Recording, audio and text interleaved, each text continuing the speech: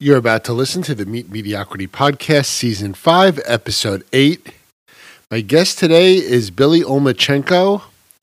I asked Billy, a good old friend of mine, to be on the podcast today because he is a model for someone who is my age, so definitely not a kid anymore, but someone who was an athlete as a kid and has helped kids for decades enjoy youth sports, find meaning from them, and to have a wonderful youth sports experience that would take them on till their adult life. Ready to hear more about Billy? Let's get started.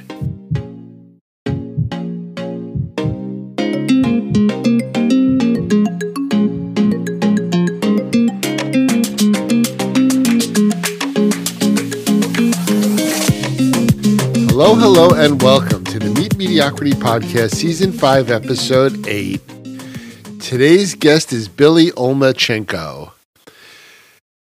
Before I get into Billy, let me tell you a little bit about, how my workflow when it comes to the podcast. So, Billy and I had a conversation a few months ago, and we recorded that conversation as a podcast episode. I saved it. I saved the tracks of me speaking and Billy speaking, and I came back to it this week, loaded those tracks from Zoom where we recorded the call. We recorded a video, but I only used the audio. We recorded the call. I saved the tracks. This week, I take those tracks, I load them into GarageBand on my Mac computer, and I re-listen to those tracks, make sure that I sound okay, that Billy sounds okay. If there are parts that need to be cut out or tweaked, I edit it. I certainly check for sound and whatnot. And then, after I'm done, I record this intro and I record the conclusion. And so what I do is I take this track that I'm recording right now with the intro and the conclusion, I load that up to GarageBand and put it in its right spot, add the intro and outro music, and boom, we have a podcast. I then take that podcast, I save it in a certain file, and that file gets uploaded to a application called Anchor. Anchor, when I started, was an independent company. Now Anchor is owned by Spotify. I upload the podcast, a picture of Billy. I upload a summary of the podcast episode. I load it all into Anchor. I take the audio file, put it from GarageBand into Anchor, and then Anchor distributes the podcast to all of the podcast platforms, whether it's Spotify or Apple Podcast or Google Play. That's where the podcast gets distributed from. Why am I telling you this story? Why do you care about my workflow? I'll tell you why. Because I went back today and I listened to the podcast recording that I did with Billy a few months ago, and I had this huge smile on my face. I was like, I really enjoyed speaking with Billy. And it's just because he's a great storyteller and he's just a nice guy. So I don't want to steal a lot of thunder, but let me tell you a couple of things. First of all, I met Billy probably 20 plus years ago when my oldest child, who is now 31 years old, my oldest child was probably 8. And his younger brother, so my oldest child was Max, he was about 8. His younger brother, Jake, was 6 at the time. And they were both starting to play youth sports. And I met Billy Olmachenko because he had kids similar ages to my children, and he was one of the kind of league coordinators and coaches. This is over 20 years ago. Today, Billy is still the commissioner of most youth sports leagues. His kids don't play youth sports. He doesn't have grandchildren. At least I don't think he does. But my point is he's helping other children in our community continue to have exceptional youth sports experiences. And he's just an amazing man. He's kind, he's gentle, he cares about the kids. He makes sure that the parents are coaching the kids with the right mindset. Because we know, frankly, when it comes to youth sports, the parents are usually the problem, not the kids. Billy helps navigate that. Billy lives in my town, which is the Port Youth Association. Port Washington is the town we live in. Port Youth Association is the sports facility, the sports program. And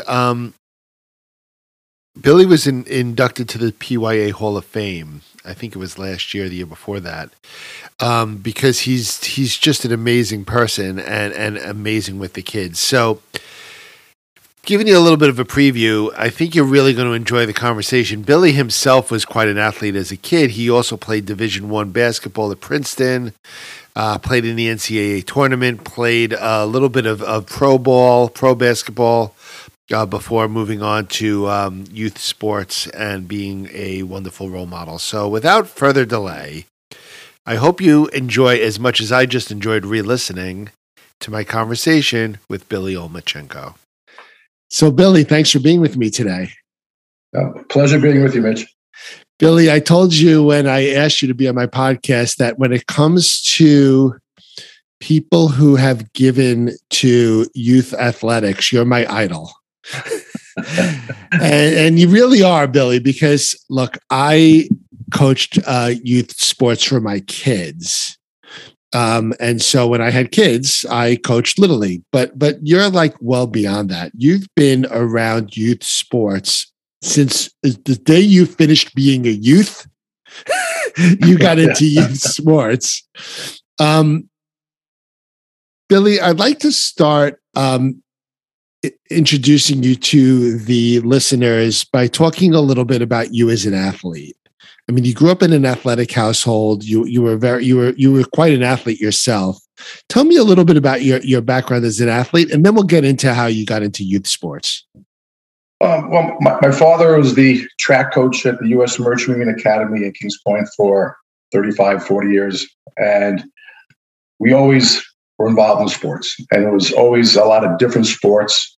A lot of it was running. I mean, we used to be, as kids, back then, we'd have our own relay races around the block, which was about a mile. Why? I don't know. We thought that was fun. But I think that as a parent who was a coach, he wanted me to participate and he wanted me to be as good as I could be, but he never really pushed or prodded or demanded. Only once in his life did he do that. And that was in seventh grade at Great Neck North Junior High School. I was on the cross-country team, not on varsity, but I could have been on varsity because I was pretty good at long distance. Then eighth grade, first day of practice comes around and asked me how was practice. And I said, well, I'm not running cross-country, I'm playing soccer. And talk about an upset adult, he was upset. He said, well, you better be good at it. And I got lucky enough that I guess I was good enough at it, but that was the only time he really kind of questioned what I was doing. But back then, the big difference, I think, in youth sports was there was no organization. You just played with your friends. You go down to the schoolyard, you bring a basketball, a football, a baseball, and a glove, and you jump from one activity to another. And any disputes you resolved amongst yourselves. Right. So there was no officiating, there was no parent, there's no one telling you what to do. If there was a judgment call, you either had to shoot it out odds and evens, or you had to do a do-over. Oh yeah, exactly. And you learn pretty quickly who were the future lawyers. That's true. So that was then. That was back in the 60s. Today it's a whole totally different society, culture. But I think, those are some of the things that as an athlete, you did. And then going through high school, I kind of played all three sports of baseball, soccer, and basketball.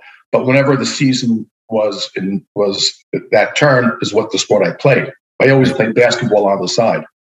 And between my junior and senior year, I got lucky enough to go to a 5-star basketball camp, which was the only showcase camp. And my teammate was Moses Malone. So everybody thought I was a great ball player, because I played on a team that won every game by 20 points. But Moses Malone was by far the best high school player I'd ever seen, played against, played with. Right. He's a very unselfish player. So as a result, I got a lot of letters from schools to play, and I ended up choosing Princeton. A lot because they were a top 20 basketball team and obviously a great academic institution. So I think the combination really suited me, and the way they played basketball, a very unselfish style, and a Hall of Fame, turned out to be a Hall of Fame coach, really taught the game really well. I remember, so I'm a very modest collegiate basketball fan, but I always remember Princeton being the team that was really great at ball control. They were a great passing team. And by the time they decided to shoot the ball, the guy who was shooting the ball was so freaking wide open that they made every shot. Was that the style of play back when you were there as well? Absolutely, yeah. I mean, it wasn't trying to freeze the ball. It was really trying to make the defenders defend longer than they wanted to. And to your point, you're absolutely right that we were getting easier shots because they got tired of playing defense. Everybody wants to play offense. Everybody wants to score, but who's going to commit to playing defense? So you played collegiate basketball at Princeton, which is a big time program. I didn't do my research, Billy. So how well did Princeton do when you were there in terms of NCAA, whether it's Ivy League championships or NCAA appearances? Yeah, we won the Ivy Leagues sophomore and junior year, so that got us into the 32-team squad.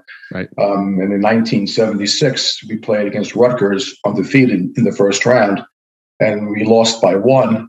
We had a guy on the line for a 1-on-1 with 2 seconds to go, and he missed. Had we won, it wasn't Billy Omachenko, was it? No, it wasn't me. I passed the ball to the guy, but it was just one of those things. And that was the year that Bernard King and Ernie Grunfeld were playing at Tennessee, and they were well known. They lost in the first round as well. So we won, played in the first round that year. The following year, we lost in the first round to Kentucky. That was the year before, that same team with Jack Givens, the Twin Towers, Rick Roby and Mike Phillips. And we lost at the Palestra. The only time I ever played at the Palestra, they were actually rooting for us. It was just a tremendous experience to be able to play in the NCAAs. But back then, it was 32 teams. There was no ESPN. Right. You played, and as much as it meant a lot, it's nowhere near the passion that it has today on TV. Of course. So, Billy, you had a great collegiate career. Did you? I think you played a little bit after that as well, right? And that's kind of I want to talk about how your post-collegiate experience led to youth sports. So why don't you tell us about that? We had an agent, and I tried to play basketball over in Europe. I was born in Spain, so I had a chance to play, even though I wasn't a Spanish citizen, the chance to play there. So I played in some all-star teams. One was coached by Bill Raftery, who was the announcer. He was coaching at Seton Hall at the time. And then we played in Italy. And then when I came back, my agent said, there's a tryout for the Tucson Gunners in the CBA out west. And the coach was Herb Brown. And that's Larry Brown's older brother. Herb had coached in the NBA for a couple of years. So 60 guys tried it out, and I made the team. And we ended up winning the championship out in Tucson that year. But I played with Jimmy Boylan, who was the starting guard with Butch Lee at Marquette. And we've been lifelong friends since then. And Gerald Henderson was the other starting guard, and Gerald's son, more recently at Duke. Well, Gerald Jr., or Gerald the father, the following year after Tucson was a starting guard for the Boston Celtics in the NBA championship, and he played for 13 years. Yep. And at that point, I realized that I got as far as my talent could take me. I mean, they just was the speed was great.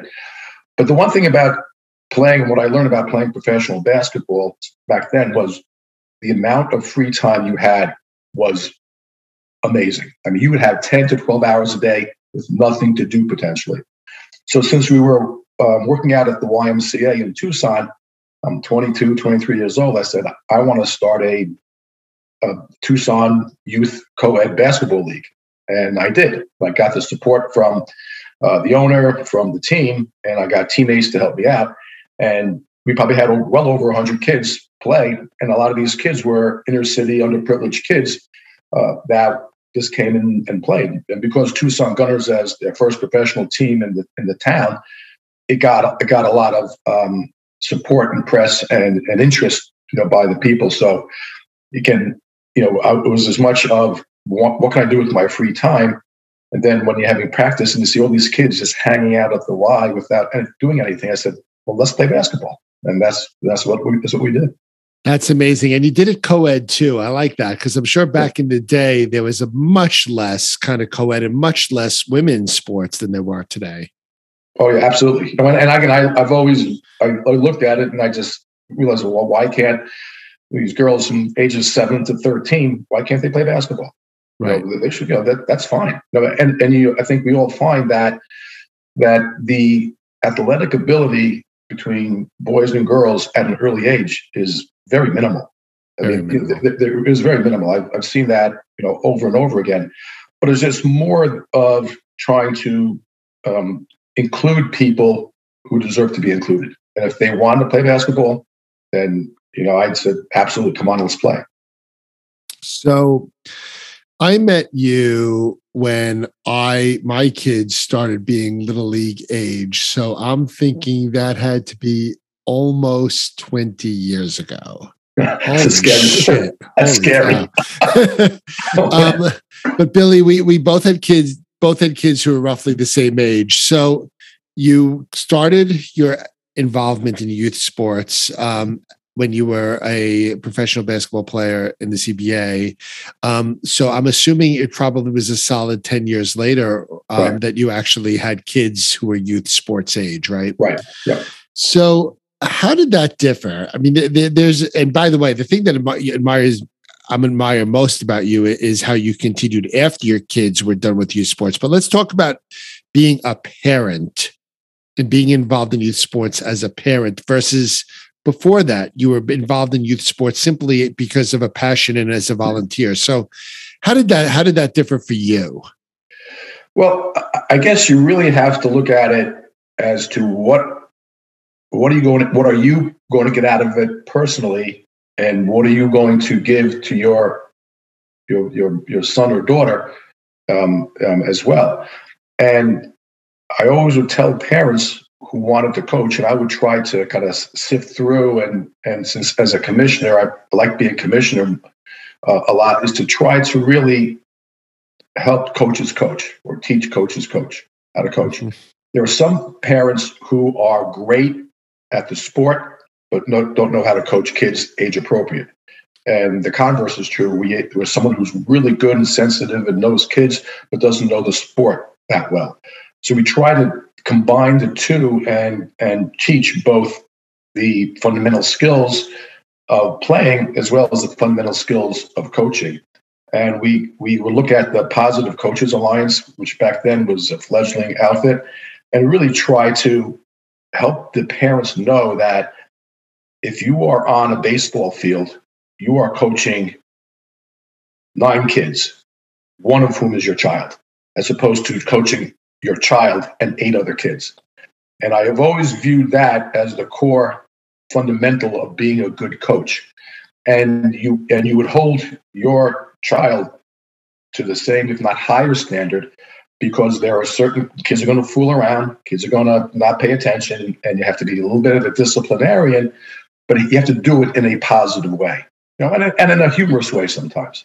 So I think for a parent coaching your child, you really have to look at it and say, I have all these other sets of parents looking at me as a coach. How am I going to determine playing time? How am I going to determine preferential treatment and equal treatment? And I have to look at that first and foremost in order to get the parents and the other kids to buy in. And I think that's something we try to do with the coaches, is to really focus on on really, having them, my son's going to play shortstop, bat third every game. There's a certain point where you move kids around and give kids opportunities at various positions, and you have to be honest with yourself as to, who, where, what should your kid do. One of the things you're getting at here, Billy, is what a tremendous responsibility coaching youth sports is. And a lot of parents will jump in and they won't even give it a thought. They'll be like, oh, I'll do it. Right. But I mean, Billy, I was involved coaching my kids for probably between 5 and 10 years. I don't know exactly how long, but I used to volunteer quite a bit. Now I know I took it seriously, but Billy, I saw quite a lot of bad behavior, and I'm sure you've seen 10 times more than me. Mm-hmm. What if you had a parent who came to you now with an 8-year-old child and they just kind of raised their hand and said, I'm interested in coaching, but like, what should I and shouldn't I do? You mentioned some of the things about being in the spotlight, but like, what would you say to that parent? Would you encourage them to coach? Would you encourage them not to coach? Like how would you approach that? Absolutely encourage them to coach. I mean, I think that one of the most wonderful things you can see is when a child does something on a ball field or on a court somewhere, and it's positive, and they look up into the stands and they see a parent smiling, or have a look into the dugout or on the bench and see a parent smiling. I think, that, to me, having a parent involved is one of the most wonderful things you can do. But with that, there is absolutely a responsibility, and you do become sort of a role model for all these kids, because you're a teacher. The same way as you're in a 3rd grade or 4th grade class, they're a teacher. You're a teacher as well. And in certain instances, your impact could be even greater because you're doing something you love, whereas going to school is something you have to do. So being able to really identify, and if someone wants to coach, I tend to make them an assistant coach first and pair them with somebody who I think would be a good complementary personality, someone who is very aggressive or hyper as a head coach. I'll try to have someone who's not that way as an assistant, and vice versa, because I think they can learn from each other that way. And then, really allowing a parent to understand that when you're coaching a game, especially intramurals with playing against kids in your same town, that you're coaching not only your team, but the opposing team as well. Because you have to manage the game and you have to manage their emotions, which means I hate trash talking with a passion. I think that's one of the most destructive things I see in the pros, and nothing good comes of it. I don't want to see it at all in youth sports, because I think nothing good comes of it. But there's also a level of respect you have to have for your opponent, and you have to win graciously and you have to lose graciously. And I think those are the things that you do, because you may be playing flag football against a bunch of kids on the other team and you don't really behave well. Now you're coaching basketball in the winter and some of those kids now on your team, you don't want to be that guy. So it's, those are the things that you try to, make sure that you understand that the game is just a game. Yep. It is just a game that kids are playing. Well, and it's funny because the kids, so my children, first of all, I do remember like my son, Jake, who is a good baseball player. He had, they were parents who took baseball so seriously. And, I must have coached, I'm going to say over the course of Jake's years in Little League, 50 to 100 different kids over a number of different teams. Sure. None of them played past high school. I think maybe one went for a college team in D3 and never saw the field. And it kind of taught me like the fact that these parents are so intense. And for what? Like, as you just said, it's a game. Right. But I'll tell you, Billy, the one thing that has been the most rewarding thing for me, having coached my kids' Little League, is now they're all in their mid to late 20s.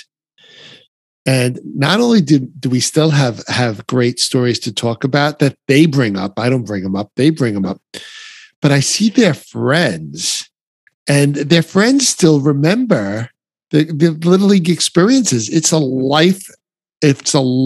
meaningful event in the kids' lives. Mhm. I just went to the wedding of one of the kids I coached when he was 11 years old. Scary. And the mother comes over to me and says,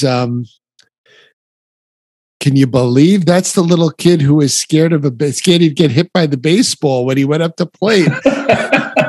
and you're the one who had to talk him into like how to hang in there and stand his ground and hit the ball. And now here he is getting married. It's a wonderful feeling, Billy. It really is. Yeah. You're absolutely right. And I think that's the key component. I was on a panel with Fuzzy Levane over at the theater here in town.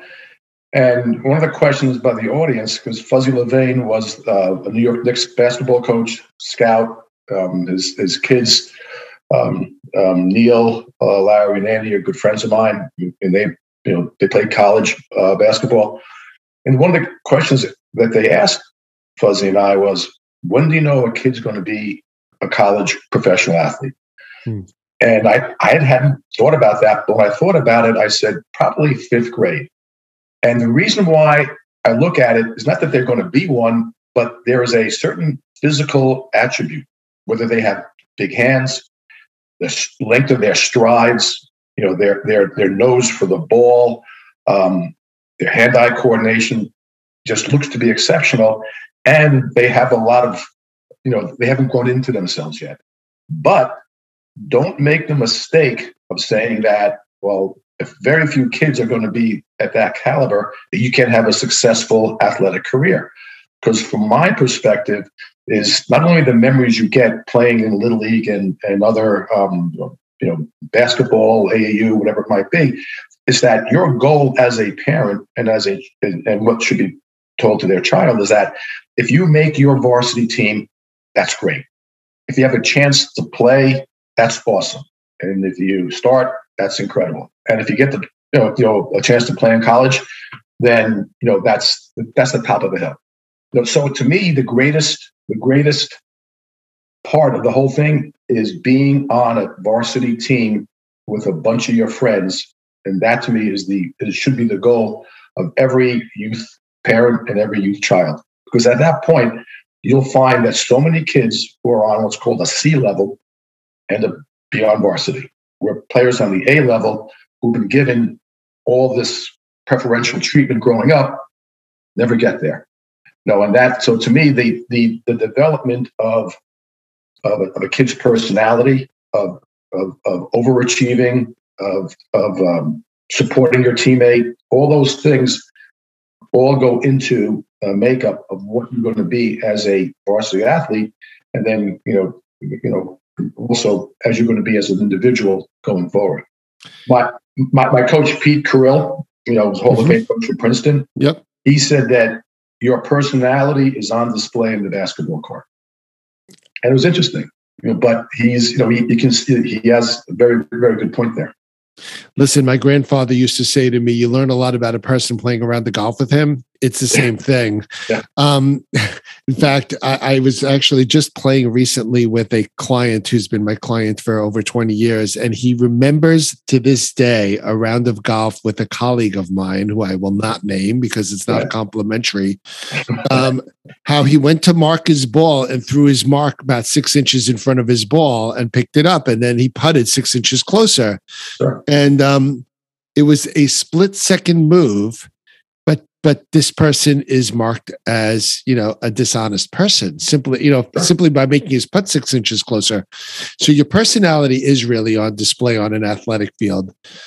The other thing you said that's interesting to me is you talked about the kids' athletic skills, but I like the way you talked about the size of their hands because my stepson Connor is a hell of a volleyball player, and he was a star in high school. Right. And when he was applying to colleges, he applied to D3 colleges. He's an outside hitter.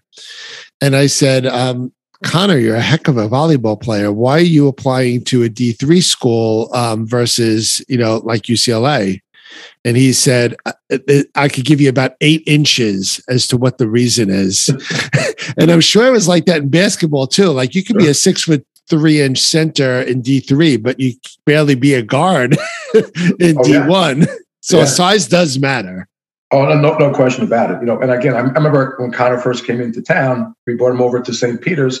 That's right. I put him, and I made sure he was on a team, with a coach and kids, because I made the teams up then. Yep. That he would be able to assimilate with and enjoy. And I enjoyed watching him because he is that tall, lanky, gangly kid. Yep. Tough as nails, aggressive, with talent. Right. But it was just, you kind of look at and you make decisions as to what is the best for a kid, to be able to to do that. And knowing you and we're talking with you before Connor joined the program, wanted to give him the best experience possible, and we were lucky enough to have the right coach to do that. I remember that, and I think that's something that you look at when you're make up teams, is to try to find the personality that will bring out the best in a kid. It's a huge deal, Billy. I mean, because you made a comment earlier about the experience that you carry on for the rest of your life. You said you made a comment about the player and the adult and how you grow from there. And, Connor was a basketball player. He's a great volleyball player in high school. He went to college, and honestly, he was a role player. I mean, he saw the court sometimes, but he wasn't a starter. His team won the NCAA Division III championship. And, he came to me recently and he says, we all won the championship because because it really is true. Like the saying that I have right here over my computer that says, talent wins games, but teamwork and intelligence wins championships, Michael Jordan. Yeah. And if you put the right coach with the right kid, and you put their kid in the right situation, what you're really doing is you're giving them experiences and lessons that they can take on for the rest of their lives. Yep. And that's what you're saying. And I couldn't agree with you more. Yeah. Billy, the one thing I wanted to touch on is you went beyond where I went. And this is one of the biggest reasons I admire you, is because here we are, my children are all, between 5 and 15 years out of youth sports, and you're still involved. Right. So you've been involved in youth sports forever, but tell me a little bit about A, what keeps you going, and B, what it means for you at this stage of your life. It's obviously evolved over a long period of time. Sure. And I'd love to hear about that. Well, again, Port Youth Activities, or PYA, here in Port Washington, to me is the best organization I could possibly have joined, because their basic theory and philosophy is about the kids. But there's also in place an organization that really focuses on development. And it's not that every kid gets a ribbon, because I think that's helpful for some, but you want to create the competitive instincts, because as you well know, a career or work is competitive as could be, and you want to develop those competitive instincts there. Yep. But you also want to put kids in places where they can be successful. So it's a tricky balance at times, but to me, it's just more that the future of what goes on is with our kids. And I really believe strongly that the best way you can help is by being a positive influence with the kids, and by virtue of that is being hopefully teach the right way and work with the parents so they too can be a positive influence with the kids. Some of the most well-intended people have the wrong delivery, and I think that's important, is that you want those well-intentioned people to have the right delivery and work with them to do that. But it's just that Port Washington is such a great community, and having grown up in Great Neck, which was a great community growing up there as well. But here, this is a very eclectic, mixed community, and I think it's just such a great opportunity to bring all the diverse cultures, backgrounds, economic situations all together in one place where you're all equal. We were all there to help each other and help each other's kids develop. So for me, because I have a love of sports, it's a natural way for me to, to kind of help and hopefully give some best practices, if you want to call that, to others to take with them. And again, it's not really lecturing, or it's not really, anything like that. It's not talking down to anybody, but it's just, a shared experience that I have might be helpful for someone else who hasn't had that yet, but will be having that shortly. Listen, I have so many friends. I mean, I'm in my late 50s, and I have so many friends who love playing sports, and there's always a nagging injury or a wear and tear injury. My best friends are basketball players. I stink at basketball, but they're basketball players, and all I hear about is my knees, oh, my ankles, oh, my hips, and what you've done, and so they're frustrated because their kids are older, so there's no kids to coach. The game they love to play is becoming harder for them to keep playing. Right. And what you're doing is you're sticking around the game, and what you're talking about is building a next generation of adults, yes, next generation of leaders, and that's incredibly meaningful. Yeah, I think that one thing you want to have kids develop is a love for the sport, and that whether you're playing in your corporate softball league, or you're playing in the city league with your friends and teammates at whatever job or business you're involved in, that you're doing that you're playing in adult basketball at 8 or 9 o'clock on Sunday morning over at Weber with a bunch of guys. I mean, I did that when I was probably up till maybe I was 50 years old or so before my knees gave out. But I couldn't tell you how much fun I had playing with all those guys who were much younger and much better shape. I didn't care about, what I was then. I cared about having, fun playing with these guys, staying competitive for as long as my body would allow me. And I think that was, to me, one of my great memories of being in Port Washington personally, was playing in those Sunday morning pickup basketball games, that were just, which were great. So I think that, when you're looking at, as you say, I think you're right, the next generation of adults, of coaches, of parents, whatever it might be. And, just to be involved with kids and pass it on to the next generation and the next generation, that you teach the love of the sport and you stay with it. I think that's, very, very rewarding. So as we wrap this up, what I'd like you to do is I'm going to give you a minute to think about, someone you coached. Someone you coached some time ago, and something that you're aware of, either they told you or you observed or you heard from someone, that you're able to look back and say, I had a little bit of influence over that person as an adult or in their future life. I'm sure you have more than one story there, but can you pick one out for us? Dom Masiello. I know Dom. Dom was pitcher for us. We call him the Dominator. Yeah, he's only 5'4", 5'5" at the time. Small kid. The guy threw nothing but strikes. And we're playing in summer travel baseball, and he was a good baseball player. His size and physical limitations, did not detract from his ability. So, I see Dom, and now he's my son Nick's age, and we always smile, and he remembers everyone calls him the Dominator. And I think someone like that, who got everything he could out of his ability and his love for baseball, to me, I found very rewarding. And I think those are things like that. And the other person on the other spectrum was kid Ryan Goldstein. I coached Ryan in basketball, for many, many years. And he's probably my favorite player because his level of ball handling skills was tremendous. His court vision was tremendous. And I was able to teach him advanced basketball looking at the court. But what amazed me was we had a game where it was late in the game and there was a loose ball, and he crawled on his hands and knees and got the ball and called timeout. I mean, for someone at age 11, 12 years old to care that much, about that and throwing his body in there, to me was one of the most, amazing things I'd seen, because it's unexpected for a kid. Right. Could you imagine watching an NBA player do that today?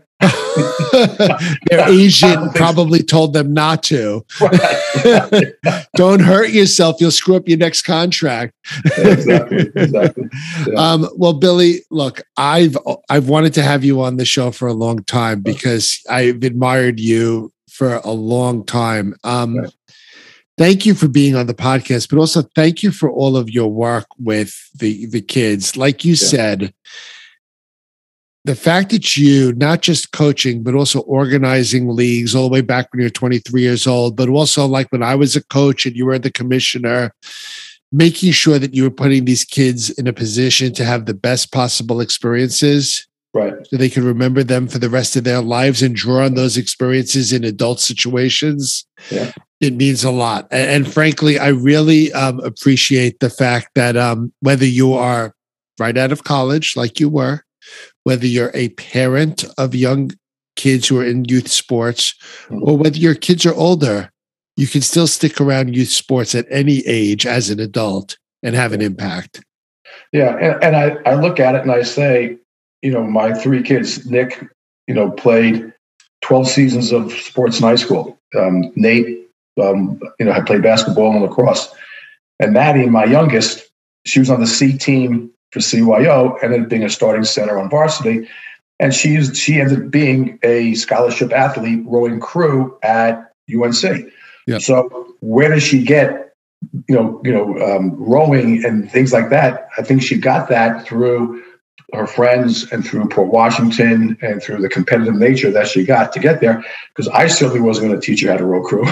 But the same way your father wasn't going to teach you how to play soccer. Exactly.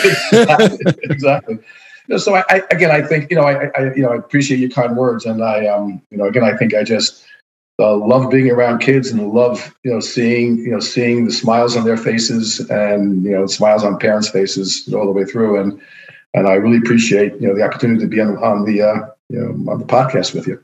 All right, Billy. Thanks again. I appreciate it. Take care. Thank you, Mitch.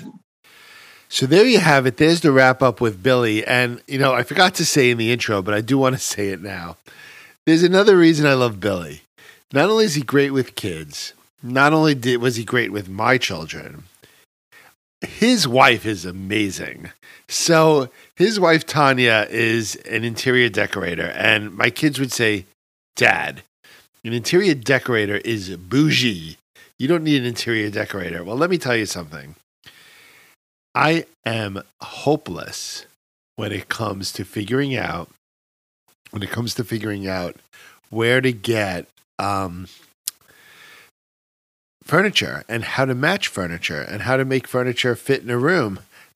I'm not good at it. B, I've got no patience for it. Tanya has done that for me, Billy's wife, and she has really done quite an amazing job.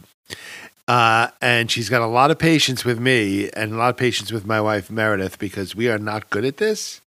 But she is, and she helps us quite a bit. So I'm wrapping up this podcast with a little plug for Billy's wife, Tanya, who is phenomenal when it comes to finding the right furniture for your house. But let me skip back to Billy, because he's the highlight of this show. And Billy, he's a great storyteller. You could tell that he ran in circles with a lot of famous basketball players and a lot of famous basketball personalities.